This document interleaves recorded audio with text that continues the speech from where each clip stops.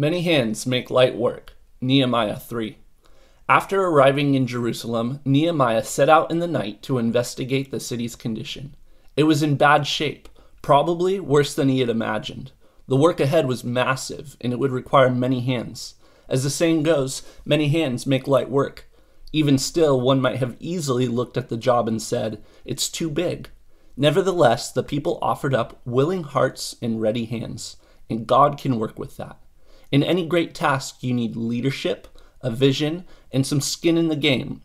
Nehemiah was clearly the leader. He had a burden from the Lord and a plan in place.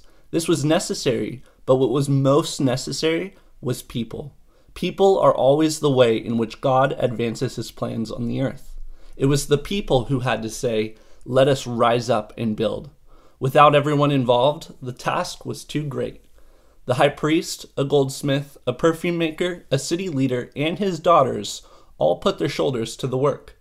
Some did more, some did less, and some did nothing at all.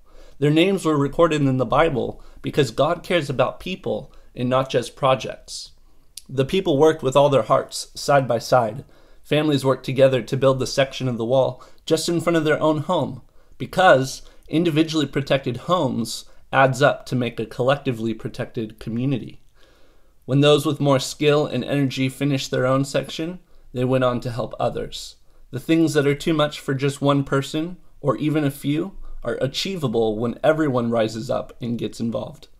God has strategically placed us where he wants us to be in order to accomplish great things.